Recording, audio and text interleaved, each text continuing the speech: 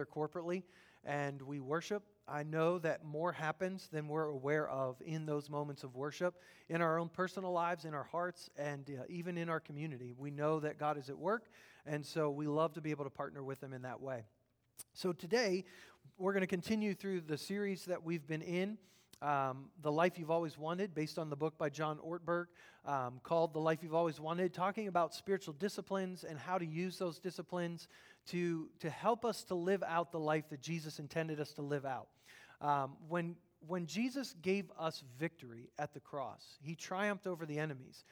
God did not have in mind to just be able to forgive our sins and get us into heaven one day and for us to just hang on and maybe make it. He meant for His kingdom to invade earth now, our lives now. That's why He sent His Spirit to live in us. We now are the temple of God. Where God used to dwell in the temple or in the tabernacle in the Old Testament, He now dwells in us. And everywhere we go is holy ground. Everywhere we go is sacred space. There is no, we go to church and that's one type of life, and then when we go to work, that's different. There is no sacred and secular divide when it comes to God. God works everywhere the same. He wants to work in your workplace the way He works in a worship service.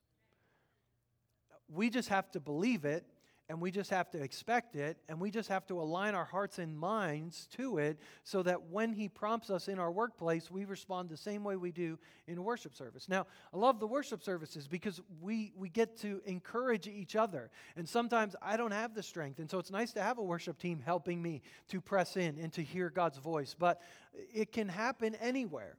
In fact, when your coworker comes to you and shares a need, there's not time to grab your Spotify playlist or your iTunes playlist and put your little earbud in and, listen to some worship music to get yourself. We've got to be ready for this.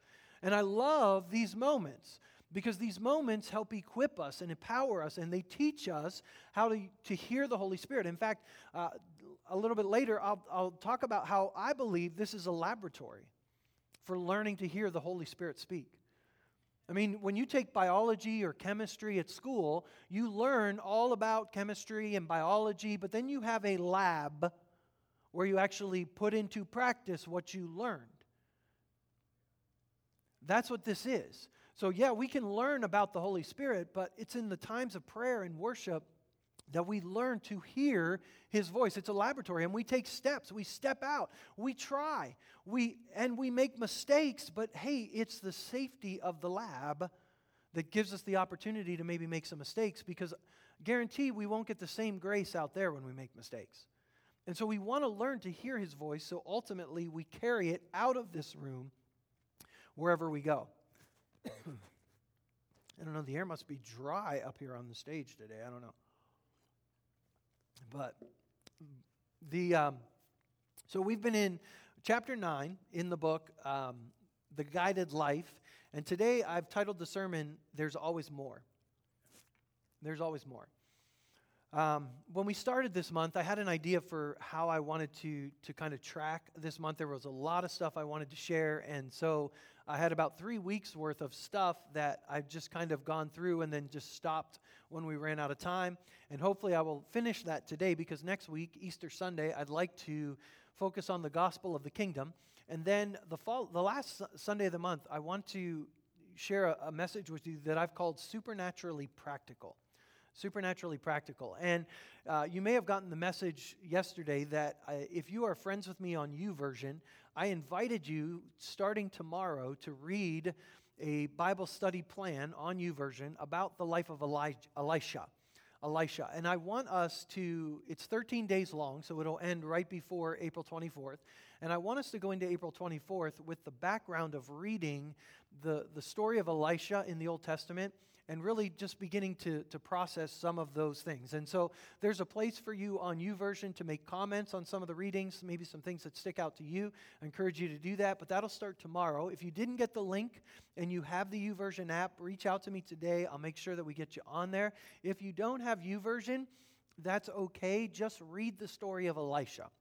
Okay, you'll find it in 1 Kings, I believe it's chapter 18 where we start, and then it goes through 2 Kings, I believe chapter 10.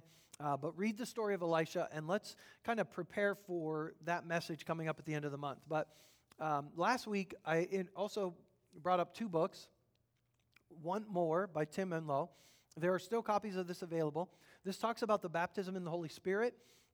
Very practical, very easy to read, and they are free. If you will read it and you do not have a copy, pick one up at the table in the back. There are still copies available out there. If you have questions about the Holy Spirit or the baptism in the Holy Spirit, that is a great resource. For parents, there's also the same book, but it's called Kid Power, written by Tim Enlow as well, and it talks about the Holy Spirit for kids. And so if you're wanting to introduce that to your children or read that with them, I do not have as many copies of these, so you'll have to see me after the service, and I'll make sure you get one of those. And then I do have a few copies of Goodbye Chicken, Hello Dove, by Tim Enlow, which is actually a great book. Don't let the title scare you. Tim does a great job of practically teaching on the gifts of the Holy Spirit and the baptism in the Holy Spirit, unlike anyone else I've ever heard. And so this is a great resource that goes a little bit more into the work of the Holy Spirit than just the initial book, but these I have to sell to you. So if you want this one, I only have a few copies out on the table. They're $16. That's how much we paid for them. We pass them on to you for that, and so you can stop out there and pick those up. So that's what I've got for you. We've spent the last 2 weeks talking about the baptism in the Holy Spirit, talking about what it is to speak in other tongues. And then last week, we started looking at 1 Corinthians chapter 12, 13, and 14.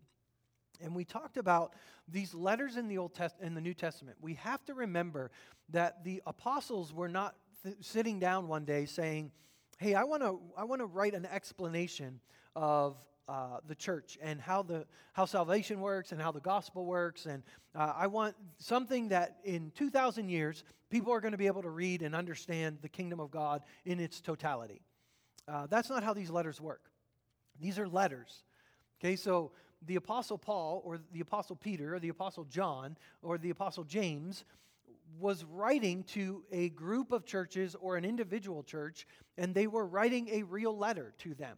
They were helping them with a problem they had or answering a question they had. And there is a lot we can learn about how the kingdom of God operates from these letters. But the danger is when we act like these letters are the whole story and we don't look at the Bible as a complete story and we just pull things out of a letter, we can make it mean anything we want it to mean for us today. But that may be not what the apostle was trying to convey to the church at the time. And so it's important for us to understand these letters, understand the context of what's being said, and make sure that as we look at that, then we can apply it to our lives. And so as we look at 1 Corinthians chapter 12, 13, and 14, Paul is not writing for all the churches to be able to understand how the Holy Spirit works. But sometimes that's how we treat these chapters. And that's where we get ourselves into some error, like what we talked about last week. The Apostle Paul is writing to a church that in their worship gatherings, there's chaos. There's a lot of pride, spiritual pride.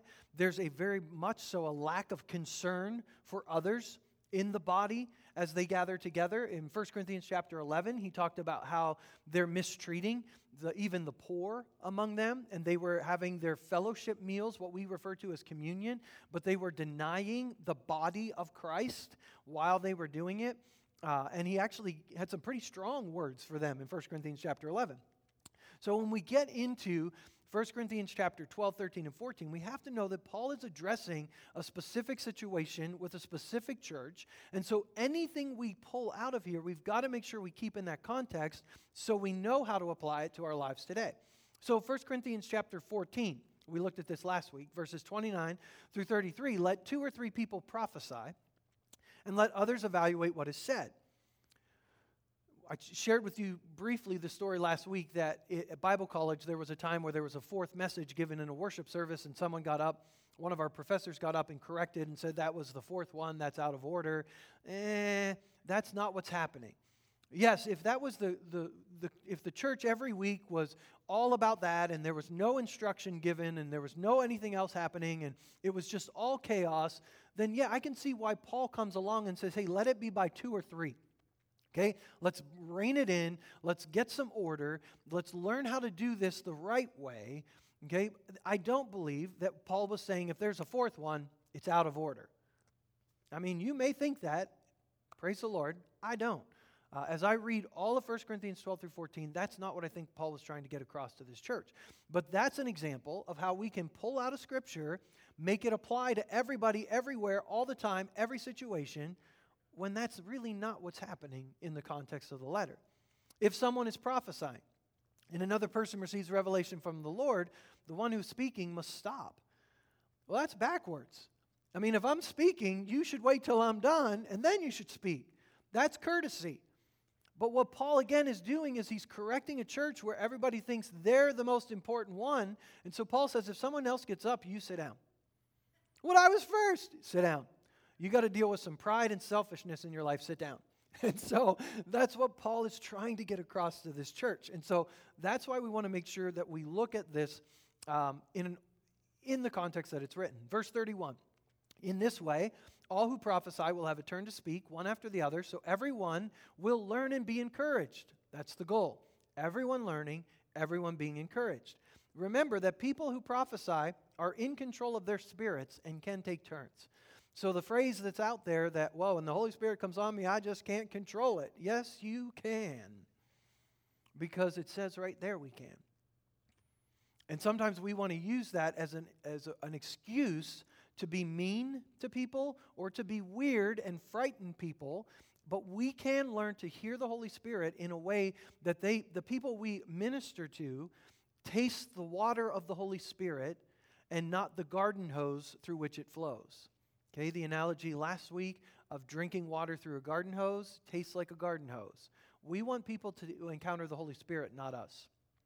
That we don't want them to encounter us, so we learn how to operate in a way that is orderly. Verse 33, for God is not a God of disorder, but of peace, as in all the meetings of God's holy people. Now, I also see in this passage that all of us are supposed to have a part in this.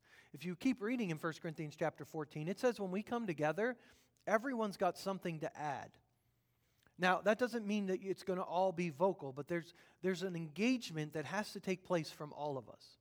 So for some of us to say, well, you know, I don't really need to operate in the gifts of the Spirit, or that's for this group of people or that group of people, that's false.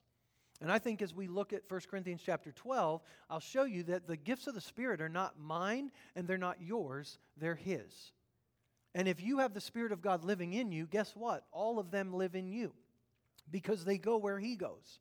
And there's not this idea that you operate in the gifts of healing, but I operate in the gift of tongues, and you operate... No. I don't get to pick and choose how I use them. The Holy Spirit is the one that prompts when we use them. And so let's go back to 1 Corinthians chapter 12, verse 1, and let's start there, and let's hope we get all the way through before I have to end. With regard to spiritual things, Paul says, matters pertaining to the Spirit. Brothers and sisters, I do not want you to be uninformed or ignorant. Some translations will translate the word spiritual gifts. I believe that's an incorrect translation because the word gifts never appears anywhere in this passage in Greek. The word gift is the word charis, it's grace. And there are passages like 1 Peter chapter 4 and Romans chapter 12, in Ephesians chapter 5, where there are gifts, there are grace gifts that are given to the body of Christ. They're given to us as people. That word does not appear here. These are matters pertaining to the Spirit or spiritual things. These are not gifts of the Spirit. They are spiritual abilities that the Spirit performs, and because He lives in us, they come out of you and I. I don't believe that the list He's going to give us here in verses 7 through 11 are the only way that the Holy Spirit will ever work. And I don't think Paul is trying to give us this exhaustive list of all of the gifts and all of the ways that the Holy Spirit works, and if anything happens outside of that, it's not the Holy Spirit. Again, that's not what Paul's trying to bring some clarity. He's trying to bring some handles to a church that's in utter chaos. And so if you and I have the Holy Spirit living in us, all of these things that he is about to mention, these manifestations of the Spirit, could operate in any one of our lives at any time as the Holy Spirit prompts. The difference is the gifts the charis that we talk about. Like I have a teaching gift. Okay, so I can teach whether the Holy Spirit is at work or not. Okay, it's a gift that I have. It's an ability. Now, it's best used when I yield to the Holy Spirit and let Him empower that gift and let Him help me in that gift, but I don't have to wait for the Holy Spirit to exercise the gift of teaching. If someone walks up to me and asks a question, I can just answer their question and I can begin to help teach and explain some things because it's a gifting that I have. It's given to me by God, but I possess it. Okay? You can use them for the Lord. You can use them for yourself. I mean, the same goes for our musical abilities or the gift of hospitality or leadership or technology. It's an ability that we have that's ultimately given to us by God, but we possess it. And we're in control of it. We get to use it. And you use it in your workplace, and you use it everywhere you go. But God can use your ability in your workplace the same way He uses some of the manifestations in the body of Christ. He wants to. In fact, He wants you to yield your giftings to Him because He can help you use them better than you can on your own. That's what He wants. But those are giftings. These are manifestations that Paul is describing here in 1 Corinthians chapter 12. They're different. I don't know if you've ever noticed, like in a worship service, your gifting sometimes explodes. So maybe you have a problem at work that you can't solve or you can't figure out, and maybe you start to pray or you start worshiping on your own or you're in a worship service, and these thoughts start coming to you like ways that you can solve this problem. And I used to rebuke those thoughts and be like, no, I'm here to worship. I'm not going to think about those things. This is because I was taught growing up that, worship is about God and work is about work and me. And so I don't want to think about those things when I'm in worship. I only want to focus on God. And then I learned that when I have things that I'm doing outside of church or outside of, the Christianese or the spiritual world, that God wants to be involved in those the same way He's involved in the spiritual world. And so sometimes you'll get an idea. Here's what I do. I carry something with me to write on now. And I write it down. Because I'm like, that's a great idea, so that must be from the Holy Spirit, not me. Great idea. And I write it down, and then I just worship again. And then I'll come back to it because I don't want to forget what I felt like I heard in that moment. And sometimes I get out of the worship service, and I go back to what I've written down, and I'm like, yeah, I don't know what that was, but I don't think that was God. But I wrote it down, and I moved on. But sometimes I get out of the worship service, and I'm like, wow, yes, that's what I needed, and that makes so much sense. So when we listen for the Holy Spirit to speak, He speaks in lots of ways. He speaks about our giftings, and He speaks about these manifestations. One of the things that I want to caution you is don't let the weird stuff that's happened that you've seen or that you hear about or that you've watched a YouTube video on keep you from experiencing the genuine move of the Holy Spirit.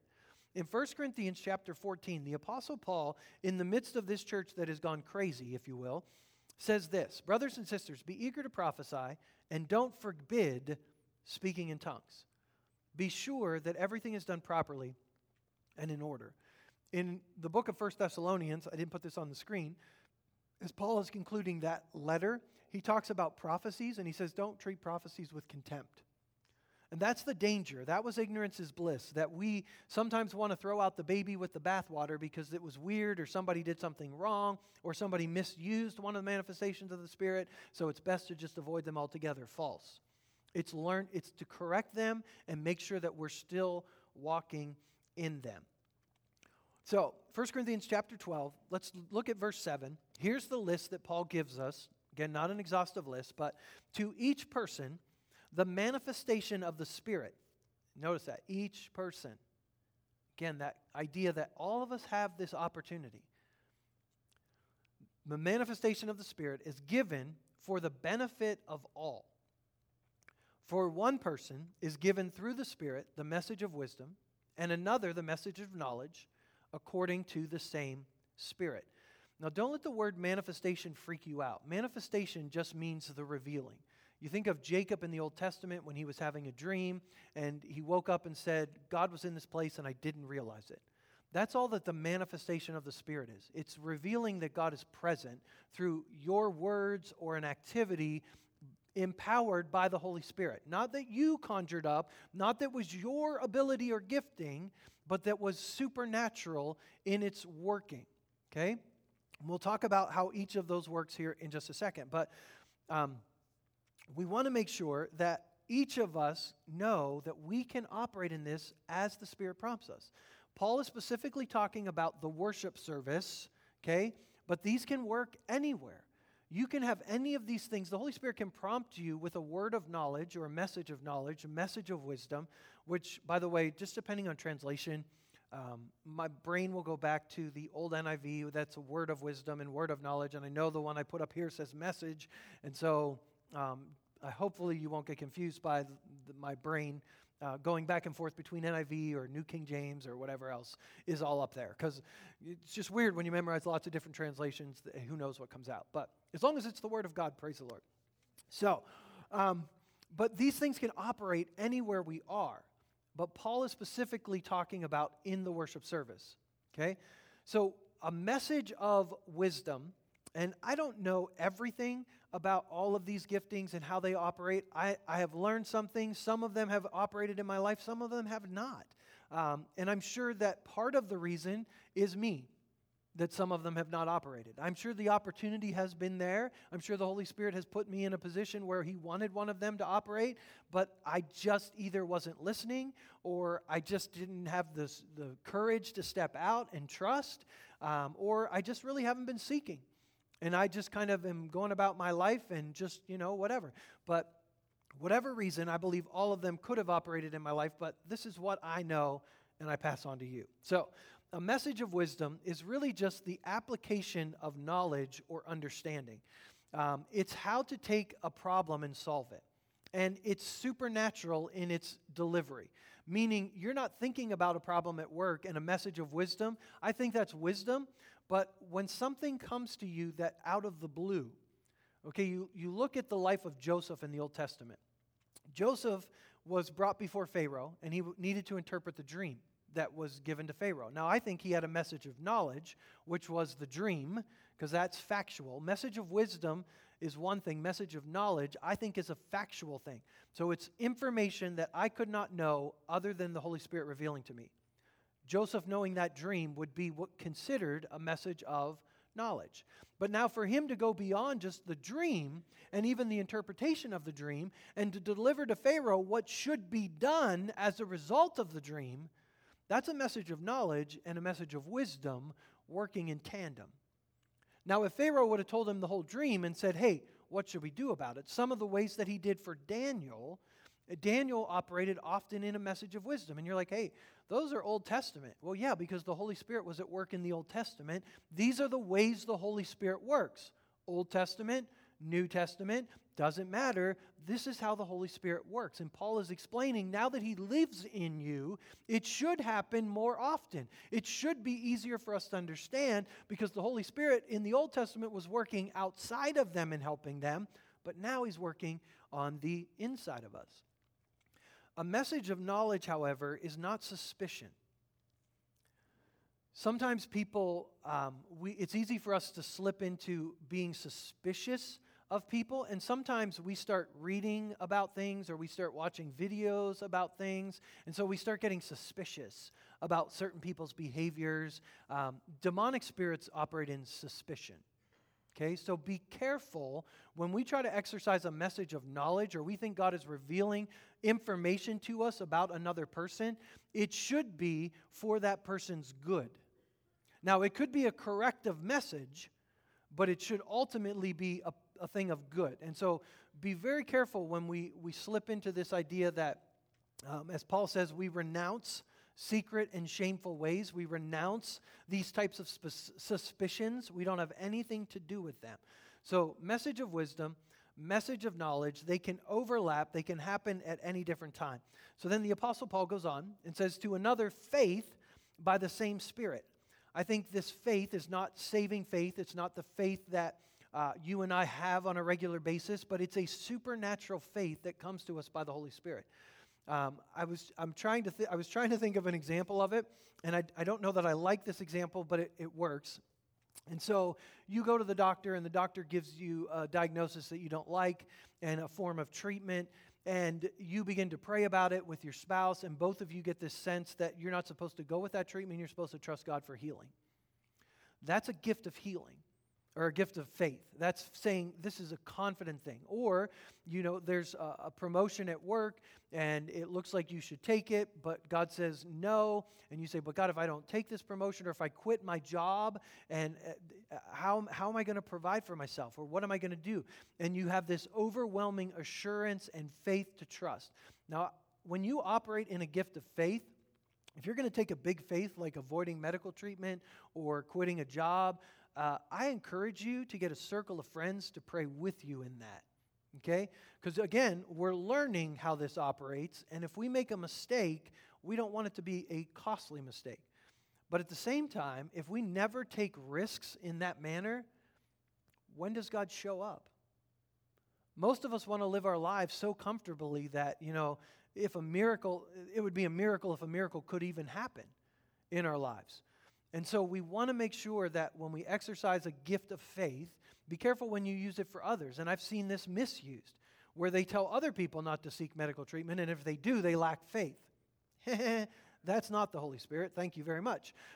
It's nothing wrong with encouraging someone or sharing with someone what you sense the Holy Spirit is leading, but it's up to them to take what you've shared and to test it in their relationship with the Lord. And so make sure when we walk these out that we give each other grace to be able to walk them out. To another, gifts of healing by one and the same Spirit. Now, the Bible tells us to pray for healing, but a gift of healing would I believe would be different. It would be like Peter on the day after, or Acts chapter 3, I shouldn't say the day after the day of Pentecost because that's not accurate. Acts chapter 3, when they're on the way to the temple to pray, and he says to the man that's lame, get up and walk. That's a gift of healing. He didn't pray for him. He didn't lay hands on him and say, okay, Lord, heal this person. We're told to do that in the Scripture, but at times we declare healing. Jesus modeled this throughout his ministry. There were times he spit on people. There were times for healing's sake. Not because he was mad at them. I should clarify in case you don't know your Bible well. There were times he made mud and put it on blind people's eyes. There were times he touched people. There were times he just spoke a word. There are gifts of healing. Okay, we would like it if God did it always the same way, because we don't want to have to rely on a relationship with the Holy Spirit. We want to rely on our formulas. It's easier, but we need to walk in conjunction with the Holy Spirit. It's His gift, the gifts of healing. He's the one that picks. Now, sometimes my compassion makes me think a gift of healing is operating, and it's really just my desire to see that person because my heart hurts for them to be made well. And these have been misused throughout the years. And I've heard stories of evangelists that have prayed for people. They really felt God was prompting them. And they are people that have seen people healed. And yet they were prompted to spit in their hand and then rub it on somebody whose eyes were blind, and nothing happened, and they were embarrassed. But yet there have been other times where they've seen people get out of wheelchairs and walk. And so if you're not willing to make a mistake or look foolish, chances are you won't ever operate in any of these giftings well. We have to be willing to make mistakes. And again, this laboratory should be the safest place. And we should have grace for one another. And so if someone comes to you and uses a gift and there's a whole lot of water hose and they're wrong, have grace for them and encourage them. Hey, I think you missed it, but thank you for doing it. Man, way to step out. And encourage them to continue to step out. Then Paul says that there are, to another, performance of miracles. Now, we call everything in our world today a miracle, but a miracle is something that defies natural law. Okay, so the sun stands still, the wind and the waves stop all of a sudden. You take a few loaves of bread and a couple fish and you feed 5,000 people. Those are miracles. Those are supernatural things. Your team winning in the playoffs is not a miracle. Okay, that I know it feels like it, especially if like you're a Detroit Lions fan. Oh, that was so harsh. But it's not a miracle, okay? So miracles defy natural laws. I apologize, I'm so sorry. And then the Apostle Paul says, to others the prophecy. Again, prophecy is not just a telling of future events. Prophecy is a word from the Lord. It could be a corrective word. It could be about future events. But it is just a word that comes from God. And it will line up with the Word of God. If it doesn't line up with Scripture, if it doesn't line up with the Word of God, that's why the Bible says, where Paul says, hey, all of you come together after a prophetic word and you test it. That's important. Then he says the discerning of spirits. Again, in our hypercritical world, the discerning of spirits, we have to be very careful. Because there are times where people are like, well, I discern that person has a bad spirit about them. And it might be you that have the bad spirit about you, not them. And so make sure that we exercise these carefully. But if you're in a relationship with someone and something feels off, okay, trust the Holy Spirit and begin to exercise caution. You don't have to distance yourself totally from that person, but exercise caution when you walk that out. Determine whether or not it's the Lord speaking, or again, whether or not it's maybe just you or your emotions or something about that person's personality that doesn't jive well with your personality. That's always possible too. Then he goes on to say, to another a different kind of tongue, and to another the interpretations of tongues. It is one Spirit, the same Spirit, distributing as he decides to each person who produces all these things. So tongues with an interpretation and prophecy are exactly the same here in 1 Corinthians chapter 12. Okay, so if you prophesy, you deliver a word from the Lord. If there's a message in tongues given with an interpretation in a public gathering, it's a prophetic word. That's exactly the same thing. Okay, so I know I went through them really quick. Goodbye chicken, hello dove is another way to go through those. And a lot of it is something we learn as we go and as we begin to step out in these gifts. It's not about sitting in a classroom and knowing all of the ways that the Holy Spirit speaks and all of the ways that He operates. That's not what it's about. Because the Holy Spirit is not a force and He is not a power. He is a person. And the baptism in the Holy Spirit is not about good energy. It's not about emotions. It's not about giving you a jolt. It's about walking out an intimate relationship with the God of the universe every day of my life. And that's what this is all about. And I don't want that to get lost in talking about tongues or talking about these manifestations of the Spirit and how they operate. And oftentimes people say, well, if I've never been baptized in the Holy Spirit, can I still operate in these manifestations? Yes. Why not? Because the Spirit lives. If you've given your life to Christ, the Spirit lives in you. Just keep going after more, because there's always more. The Apostle Paul in 1 Corinthians 14 says, eagerly desire the greater gifts. Well, what's the greater gifts? Well, the one that's needed in the moment. I mean, a gift of healing is needed when there's someone that's lying there that had a heart attack and is dead. I mean, or maybe a word of knowledge that it's that person's time and it's over. I mean, those are the gifts that operate. But, a message in tongues in that moment might not be the right gift. And so we want to find the most appropriate gift, and the Spirit wants us to grow in all of these. And so He'll help us. But there's always more, because we serve a God that is infinitely greater than us. I want to give you a scripture from Ephesians chapter 3, where Paul, I referenced it earlier in the service, where Paul's talking about how long and high and wide and deep the love of God is. And this is what he says in the midst of this prayer. May you experience the love of Christ, though it is too great to understand fully. Then you will be made complete with all the fullness of life and power that comes from God. Look at this love that is incomprehensible. I mean, it's a love that you cannot understand fully. That means no matter how much of the love of God you've experienced in your life, there is always more. There's always more. There's always more. All glory to God, verse 20, who is able through His mighty power at work within us to accomplish infinitely more than we ask or think. More. There's always more. So don't get hung up on where you've been or how good you've done. Just walk with Him. There's more. I want to end today with one last scripture verse. And it comes from Luke chapter 11. And Jesus is teaching about prayer. And prayer is far more important than we understand it to be in our world. We have been given the authority of Jesus to exercise the will of God, and prayer is like an invitation. It's us. God is not going to intervene in our lives against our free will.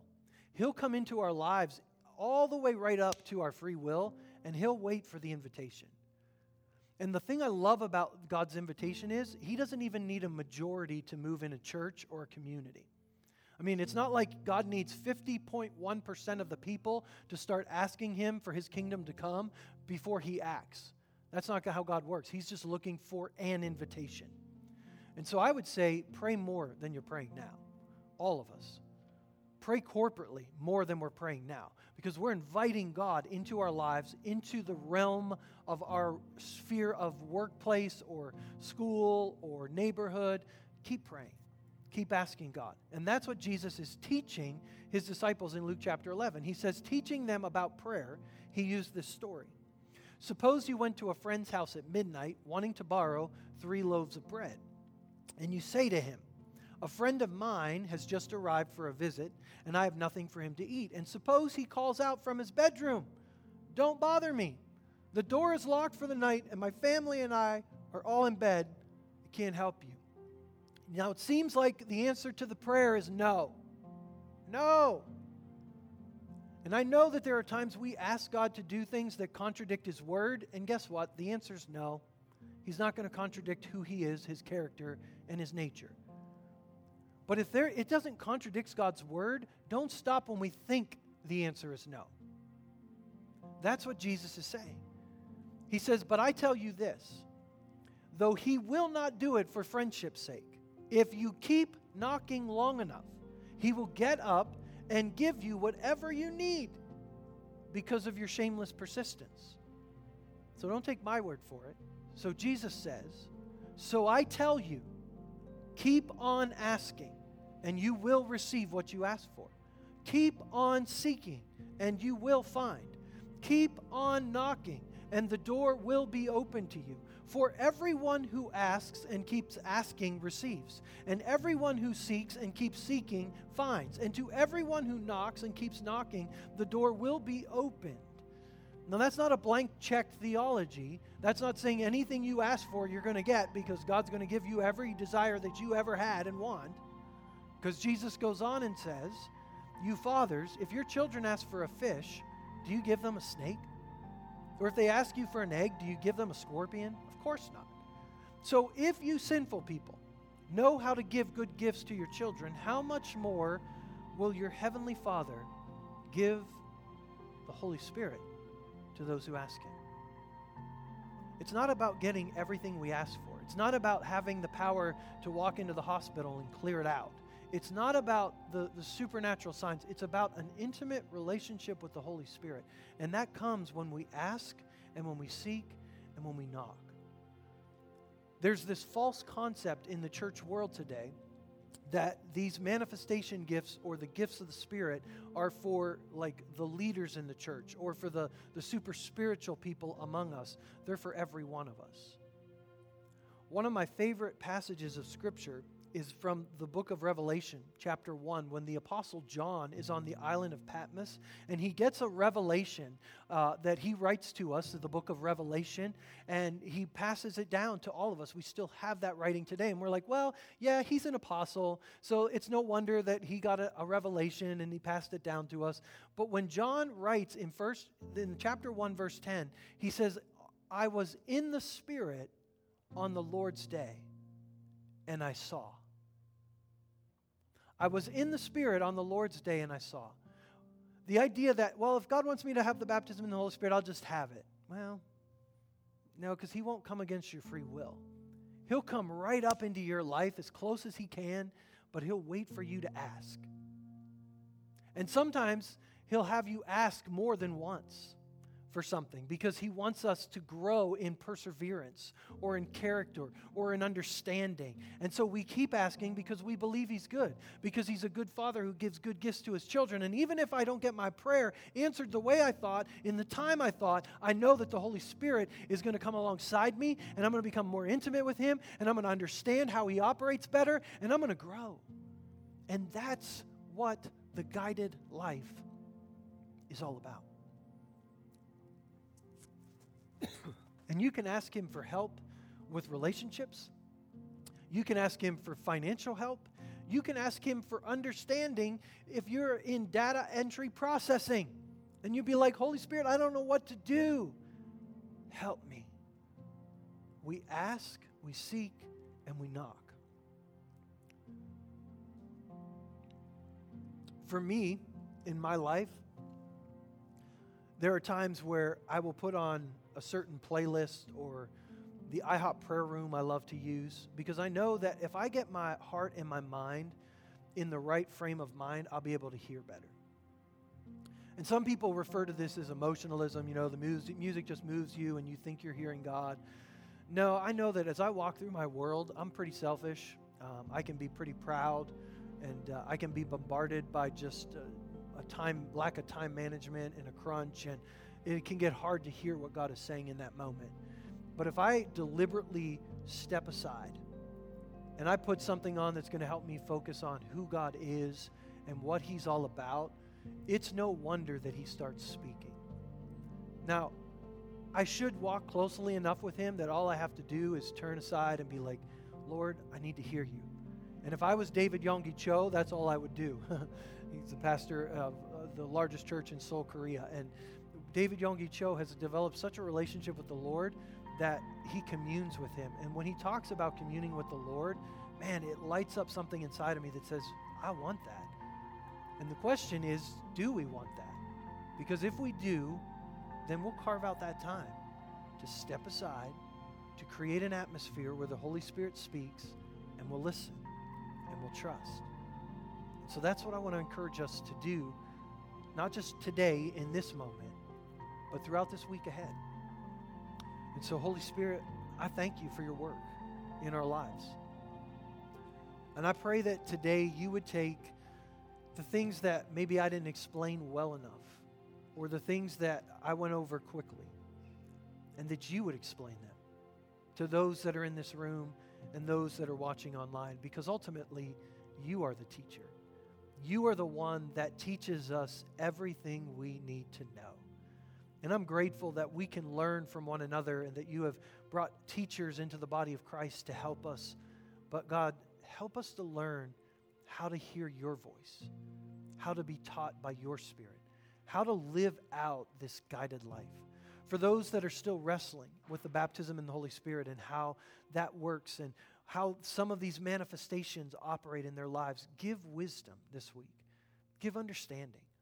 Holy Spirit, give us an ear to hear when we're in our workplace or when we're somewhere else and we need to hear what you're saying.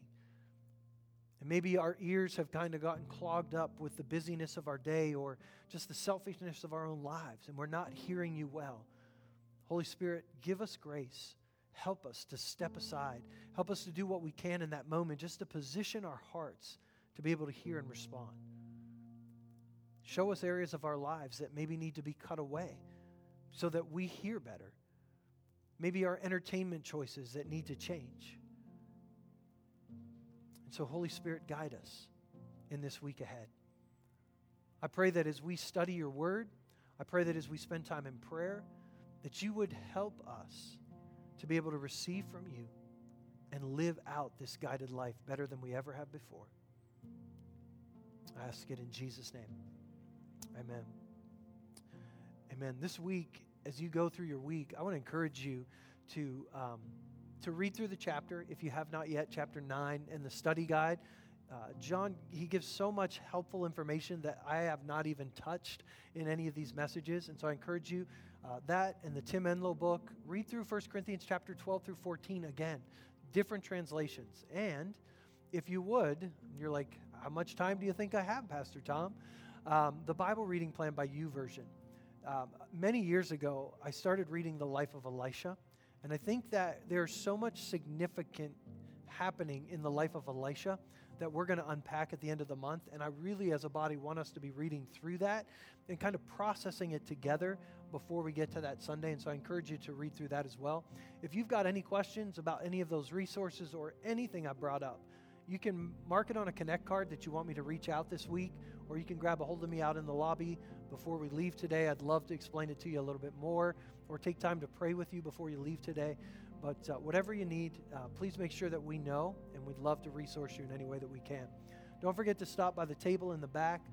There's a lot of information back there for you. Offering baskets are on the table again. God bless you as you go. Thank you for being here today.